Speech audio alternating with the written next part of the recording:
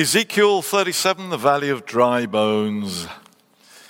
Tiny bit of context for you in this scripture. The Jews have been deported, and the thing is this: they are scattered about, displaced in a land that is not their own. Their community is broken, and it's in faraway places. They have no king.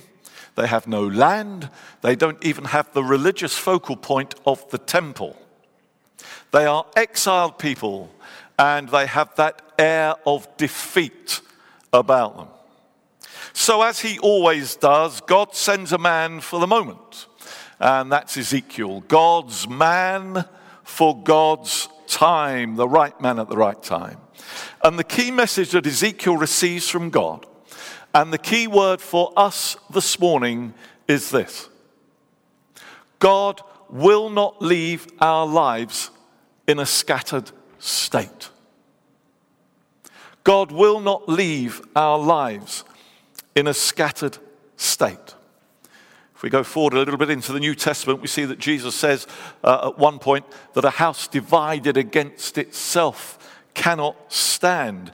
And that's because anything that is split or fragmented or loses its foundation has no power to be upright.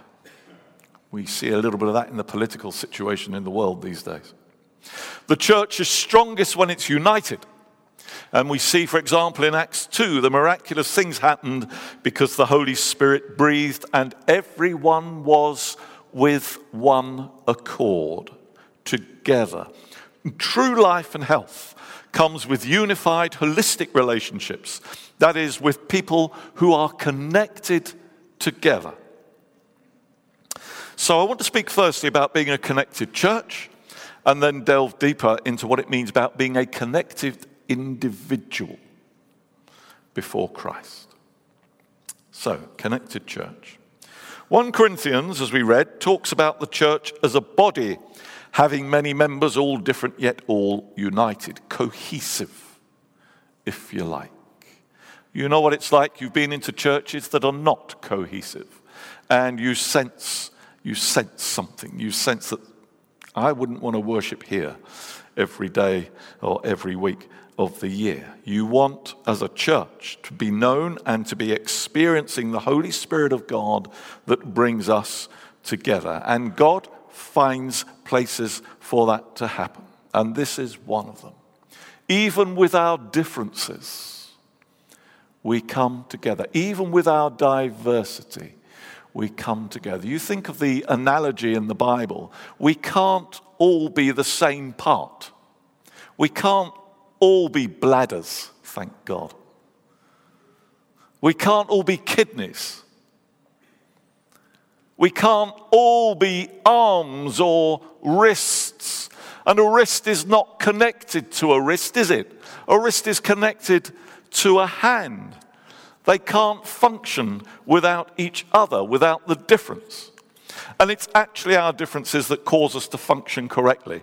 And this means that nobody should feel out of place in the church. Amen? Nobody should feel out of place in the church. And it means that people need to know just where they fit, because everybody fits somewhere. And that's why it's important for us to make relationships with people who are not like us. And this is one reason that God's kingdom will grow, because we participate with this community and show that there is a place in the church where everyone belongs. Yeah? Am I talking sense? You think so, you're not sure, but there we go. There is a place in the church where everyone belongs. The body of Christ is blessed by every diverse, creative, and utterly unique individual, whoever they are, whatever their story, and we all have a story. And I think a lot of this vision that Ezekiel gives in chapter 37, I think it's to do with his story. And if you look carefully into Scripture and you read about the story of Ezekiel, you see, for example, in chapter 24, that his wife dies. He loved her deeply. They were a great couple. I forget what phrase the scripture uses. She was beautiful in his eyes. They were a wonderful team, Mr. and Mrs. Ezekiel. They were great. And then you see in chapter 24, she passes away suddenly, and God says to Ezekiel, Ezekiel, don't you mourn. Don't you cry. Don't want any tears. Don't want any sign of bereavement. Don't want any sign of weakness here. Why would he say that harsh, horrible thing on the face of it? Well, now, if you look through all of Ezekiel, you see that pretty much every chapter there's something horrible. It's not a very nice book to read, if I'm honest. You look at the visions, there are a number of visions in Ezekiel. You've got the cooking pot, you've got the bones, you've got the river, you've got the temples. You've got a number of prophecies here in Ezekiel. And they're all about what God is going to say to the people because the people are disobeying. The people are disobeying God. And when God tries to bring them back to himself, they stay disjointed, they stay disconnected, and they still do their own thing like they don't care. Like there is no remorse for sin. There is no sadness for what they're doing. God pleads with them to get on their knees and repent, and they won't. And they're doing all manner of things. You read about it in Ezekiel. They do all manner of things that are against God. The worship of Baal and all of those things that results in. That's what these people of Israel are doing. So God says to Ezekiel, I don't want you to mourn for your wife, not because you shouldn't mourn, but because I want people to say to you, why aren't you mourning, Ezekiel? Why aren't you mourning your wife? That's what I want people to say to you. And then I want you to say to them, well, I'm not mourning my wife. You see me not mourning. That is what you are doing to God. You are not mourning your sin. You are going on as if you never sinned. You're going on as if there is nothing to grieve. You're walking on as if you are perfect, as if you are not a fallen people. This is the truth. And God wants to make it clear to the people of Israel that this sign of Ezekiel's wife dying is massive. And the sign that he's not showing any sadness about it, that is to be planted on the people of Israel to show them how vivid and how wrong it is that they are not mourning their sin. And maybe also in 37, is this a desire from Ezekiel for his wife to rise again? For those bones to come together? And for them to be reunited? You see, when we talk about bones, we're talking about structure. Bones give you structure. And in any organization, in any family, you need some kind of strong foundation for that structure. Heaven's structural foundation is always seen at the cross of Christ. And we need that structure. The cross allows fluidity. That structure allows us freedom because the Holy Spirit breathes through everything that the cross of Christ stands for. This valley in which Ezekiel walked held bones that had been hardened and bleached by a long time in the sun. Not just a few bones, not just the bones of a single person, not just the bones of a group of people, but the bones of an army. This was a fighting force once upon a time that believed they could win. It was an army that went into battle, did its best to survive, but was wiped out. It was scattered into bits and pieces. Let's pray that's not us. That's what attacks do. They scatter, they separate, they fracture, they reduce hope. Individuals become isolated, hurt, and abused. In 2019, you only need to look at the evils of human trafficking, modern slavery. It's people taking advantage of the poor and the vulnerable, splitting them up, disenfranchising them, selling them on to be used and abused for money. It separates human beings from justice, from dignity, and from a life that could actually become connected to influences for good. Victims are condemned to fracture and death. It's what we call out of order. And disorder fractures communities. Yet into those situations strides the integrated body of Christ with its message of all-inclusive love, declaring that Christ can make the broken person whole again. And look at that reading. Here it is that we read earlier, 1 Corinthians 24b to 26. So it begins with you and me as individuals. So let's look at what it means to be a connected individual. I'm aware that we have a number of people in this congregation who in the last 6 months have broken bones and had crutches. I wrote them down. Ian and Jean and Denise and Jan recently and Evelyn and any others I've missed. I'm sorry for the role of honour there. But you know what it's like to break bones or fracture bones. You know what it's like to be sort of put back by that kind of thing. I used to have terrible trouble with my back, but praise God, since I've come to the Regent Hall, for some reason I don't know, it's all right. Hey, I used to have awful trouble. And I used to go regularly to a chiropractor. Anybody been to a chiropractor? Don't they kill you? I'm exhausted every time I come away. Lies you on your back and goes to your head and just gives it a nice little massage. You think, oh, this is lovely. Oh, this is nice. You're going backwards and forwards like that. And then he says, okay, like that.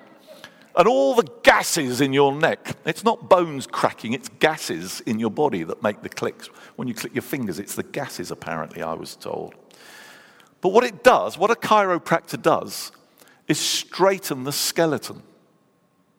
That's what his job is, or her job, is to straighten the skeleton so that these pains are reduced. It's painful at first, but you see, everything then becomes realigned. At its source, the word religion means to realign. You can see the similarity. Religion, to realign.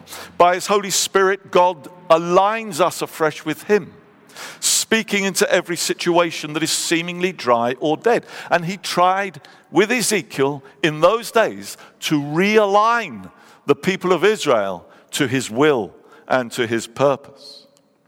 The old saying is true, Ezekiel sees bones, but God sees an army. You see, God has the power to make things become what they ought to be. So here's words of healing, I hope. You may feel that your strength is scattered, that parts of your life feel broken or fractured. But this word tells us that it is possible that God might work a miracle in your life. But if you have trouble believing that, join the club. It's a very big club. And its club president is a man with experience in this. His name is Ezekiel. And in chapter 37, verse 3, God says, Ezekiel, son of man, can these bones live? And do you know what Ezekiel says? I don't know. He didn't say, yes, oh Lord, yeah, it's going to be great. He says, I don't know. Or he doesn't actually say, I don't know. Scripture actually says, you alone, Lord, know. He's not going to commit himself to his own mind of confirming that. O sovereign Lord, he says, you alone know. There are those who have problems and issues that are so long-term that they have adapted and then accepted a lesser way of living.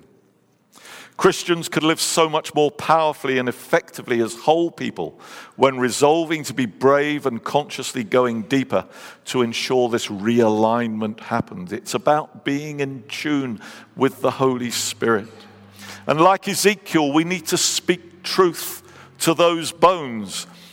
What this means is we need to be able to face up and speak truth to the regrets, the stories, the events, and the temptations.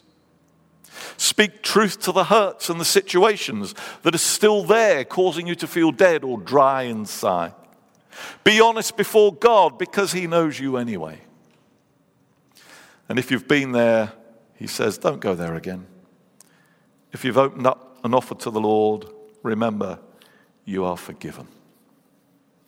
And Scripture assures us that we have a God who will open up those dark places. If you like, those personal graves that contain dead stuff, dead feelings, dead potential, dead relationships that need sparking into life. Those bones, the hurts, the regrets, those bones are blown away by the wind of God's Holy Spirit. This is what we call revival. In Ezekiel 37, God promises that Israel will be restored to blessing. It's a divine promise for now and for the future, and demands us to speak truth to ourselves and to our issues. If you go away remembering nothing else about this morning, remember this line. It means that we live by the power of the breath and not the bones. Live by the power of the breath and not the bones. So finally, Ezekiel didn't just visualize part of the valley of dry bones coming alive and the rest remaining dry bones. They all lived. They all stood on their feet. An exceeding great army. And we say, Spirit of God, come and touch every one of us. Come and touch our core. Christ is our example, and his fractured, agonizing, broken body that was then revived, brought back to life by Holy Spirit breath, that is our focal point when we are wondering if we can believe this vision. Rejoice, rejoice, Christ is in you, the hope of glory in your heart. He lives, his breath is in you. Arise, a mighty army, we arise. Next week's Vision Sunday is going to be talking about moving forward, new things that we've all already talked about. Just going to be presenting that to you next week. And it is about this standing up, moving forward in a way that must connect with the diverse community in which we live and minister. So I pray that every heart and soul, every part of us that we feel is dead or dying, might be responsive to this sacred breath and begin to live. God says, I will pour out my Spirit in you and you will live. So the story of dry bones is about resurrected hopes. Finally, the big kingdom picture is that we are all resurrected, along with Ezekiel's wife. We are all resurrected before God. And that is our eternal hope as we participate in his kingdom today. Christ came not that we would have this life, but that we would have it more abundantly. So may Holy Spirit breath transform the scattered bones of our lives. May it be so for you today. Amen. Amen.